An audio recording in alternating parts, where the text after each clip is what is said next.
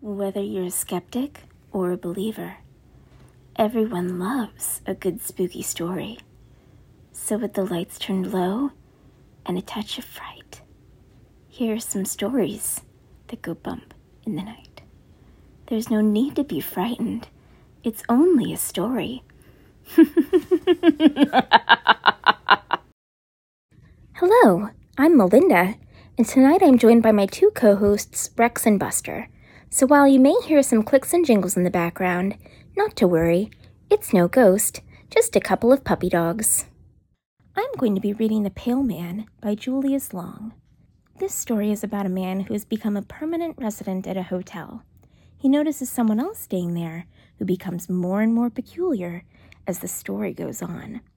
So sit back, pull the covers up tight, and prepare to be frightened. The Pale Man, a queer little tale about the eccentric behavior of a strange guest in a country hotel. I have not yet met the man in number 212. I do not even know his name. He never patronizes the hotel restaurant, and he does not use the lobby.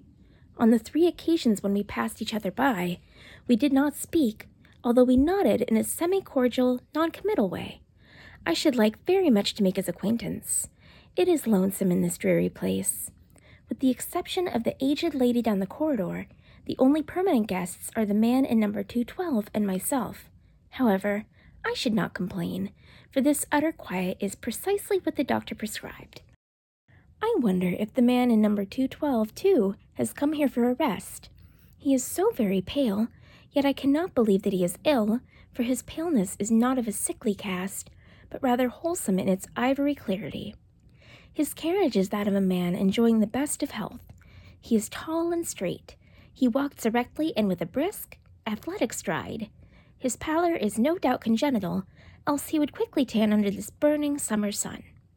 He must have traveled here by auto, for he certainly was not a passenger on the train that brought me, and he checked in only a short time after my arrival. I had briefly rested in my room and was walking down the stairs when I encountered him ascending with his bag. It is odd that our venerable bellboy did not show him to his room. It is odd, too, that with so many vacant rooms in the hotel, he should have chosen number 212 at the extreme rear. The building is a long, narrow affair 3 stories high. The rooms are all on the east side, as the west wall is flush with a decrepit business building. The corridor is long and drab, and its stiff, bloated paper exudes a musty, unpleasant odor. The feeble electric bulbs that light it shine dimly as from a tomb. Revolted by this corridor, I insisted vigorously upon being given number 201, which is at the front and blessed with southern exposure. The room clerk, a disagreeable fellow with a small mustache, was very reluctant to let me have it, as it is ordinarily reserved for his more profitable transient trade. I fear my stubborn insistence has made him an enemy. If only I had been as self-assertive 30 years ago, I should now be a full-fledged professor instead of a broken-down assistant. I still smart from the cavalier manner in which the president of the university summarily recommended my vacation. No doubt he acted for my best interests. The people who have dominated my poor life invariably have. Oh well, the summer's rest will probably do me considerable good. It is pleasant to be away from the university. There is something positively gratifying about the absence of the graduate student face. If only it were not so lonely. I must devise a way of meeting the Pale Man in number 212. Perhaps the room clerk can arrange matters. I have been here exactly a week, and if there is a friendly soul in this miserable little town, he has escaped my notice. Although the tradespeople accept my money with flattering eagerness, they studiously avoid even the most casual conversation. I am afraid I can never cultivate their society unless I can arrange to have my ancestors recognized as local residents for the last 150 years. Despite the coolness of the reception, I have frequently ventured abroad. In the back of my mind, I have cherished hopes that I might encounter the Pale Man in number 211. Incidentally, I wonder why he has moved from number 212. There is little advantage in coming only 1 room nearer to the front. I noticed the change yesterday when I saw him coming out of his new room. We nodded again, and this time I thought I detected a certain malign satisfaction in his somber, black eyes. He must know that I am eager to make his acquaintance, yet his manner forbids overtures. If he wants to make me go all the way, he can go to the devil. I am not the sort to run after anybody. Indeed, the surly indifference of the room clerk has been enough to prevent me from questioning him about his mysterious guest. I wonder where the pale man takes his meals. I have been absenting myself from the hotel restaurant and patronizing the restaurants outside. At each, I have ventured inquiries about the man in number 210. No one at any restaurant remembered his having been there. Perhaps he is entree in the Brahmin homes of this town. Again, he may have found a boarding house. I shall have to learn if there be one. The pale man must be difficult to please, for he has again changed his room. I am baffled by his conduct. If he is so desirous of locating himself more conveniently in the hotel, why does he not move to room 202, which is the nearest available to the front? Perhaps I can make his inability to locate himself permanently an excuse for starting a conversation. I see we are closer neighbors now, I might casually say, but that is too banal. I must await a better opportunity. He has done it again. He is now occupying number 209. I am intrigued by his little game. I waste hours trying to fathom its point. What possible motive could he have? I should think he would want to get on the hotel people's nerves. I wonder what about our combination bellhop chambermaid thinks of having to prepare 4 meals for a single guest. If he were not stone deaf, I would ask him. At present, I feel too exhausted to attempt such an enervating conversation. I am tremendously interested in the pale man's next move. He must either skip a room or remain where he is, for a permanent guest, a very old lady, occupies number 208. She has not budged from her room since I have been there, and I imagine that she does not intend to. I wonder what the pale man will do. I await his decision with the nervous excitement of a devotee of the track on the eve of a big race. After all, I have so little diversion. Well, the mysterious guest was not forced to remain where he was, nor did he have to skip a room. The lady in number 208 simplified matters by conveniently dying. No one knows the cause of her death, but it is generally attributed to old age. She was buried this morning. I was among the curious few who attended her funeral. When I returned home from the mortuary, I was in time to see the pale man leaving her room. Already he has moved in. He favored me with a smile whose meaning I have in vain tried to decipher. I cannot but believe that he is meant it to have some significance. He acted as if there were between us some secret that I failed to appreciate. But then, perhaps his smile was meaningless after all, and only ambiguous by chance, like that of the Mona Lisa. My man of mystery now resides in number 207, and I am not the least surprised. I would have been astonished if he had not made his scheduled move. I have almost given up trying to understand his eccentric conduct. I do not know a single thing more about him than I knew the day he arrived. I wonder whence he came. There is something indefinably foreign about his manner. I am curious to hear his voice. I like to imagine that he speaks the exotic tongue of some faraway country. If only I could somehow inveigle him into conversation. I wish that I were possessed by the glib assurance of a college boy who can address himself to the most distinguished celebrity without batting an eye. It is no wonder that I am only an assistant professor. I am worried. This morning, I awoke to find myself lying prone upon the floor.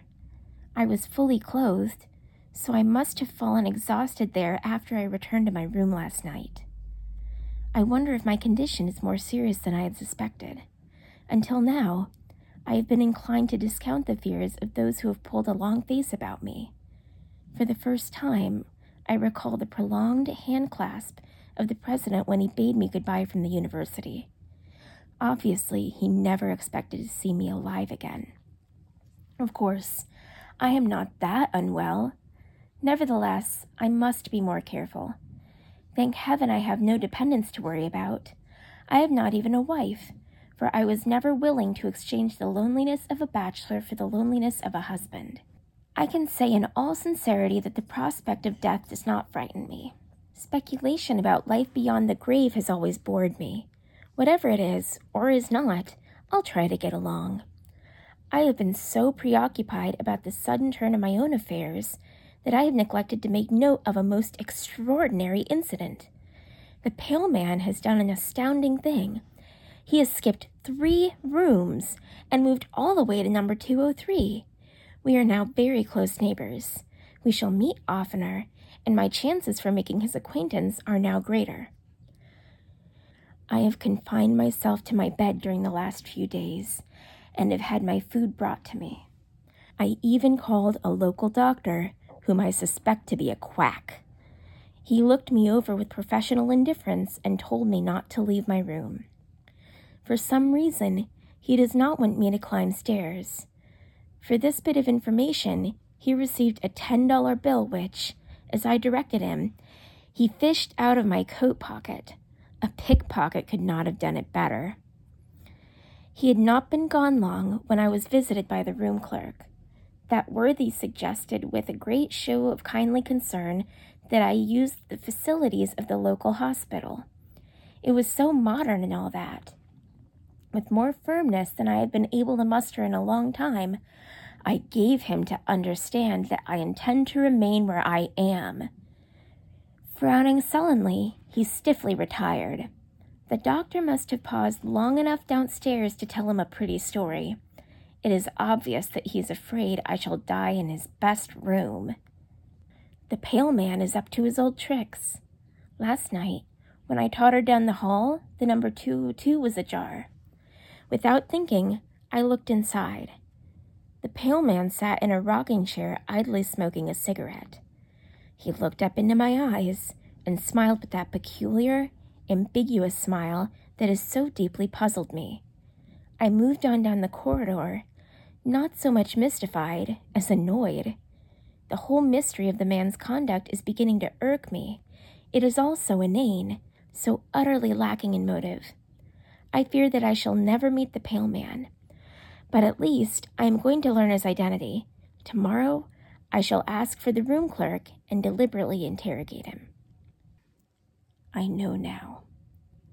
I know the identity of the pale man, and I know the meaning of his smile. Early this afternoon, I summoned the room clerk to my bedside. "Please tell me," I asked abruptly, "who is the man in number 202? The clerk stared wearily and uncomprehendingly. "You must be mistaken. That room is unoccupied." "Oh, but it is," I snapped in irritation. "I myself saw the man there only 2 nights ago. He is a tall, handsome fellow with dark eyes and hair. He is unusually pale. He checked in the day that I arrived." The hotel man regarded me dubiously, as if I were trying to impose upon him. "But I assure you, there is no such person in the house. As for his checking in when you did, you were the only guest we registered that day." "What? I have seen him 20 times. First he had number 212 at the end of the corridor, then he kept moving toward the front. Now he's next door in number 202. The room clerk threw up his hands. "You're crazy," he exclaimed, and I saw that he meant what he said. I shut up at once and dismissed him. After he had gone, I heard him rattling the knob of the pale man's door. There is no doubt that he believes the room to be empty. Thus, it is now that I can understand the events of the past few weeks. I can now comprehend the significance of the death in number 207. I even feel partly responsible for the old lady's passing. After all, I brought the pale man with me. But it was not I who fixed his path. Why, he chose to approach me room after room through the length of this dreary hotel. Why his path crossed the threshold of the woman in number 207, those mysteries I cannot explain. I suppose I should have guessed his identity when he skipped the 3 rooms the night I fell unconscious upon the floor. In a single night of triumph, he advanced until he was almost to my door. He will be coming by and by to inhabit this room, his ultimate goal. When he comes, I shall at least be able to return his smile of grim recognition.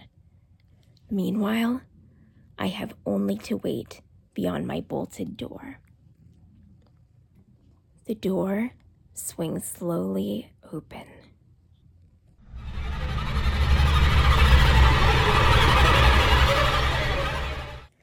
you so much for listening. Please be sure to rate and subscribe, like us on Facebook, and send us all of your spooky stories at frightenedpodcast@gmail.com. And remember, while today's story may have been spooky, there's no need to be frightened. It's only a story.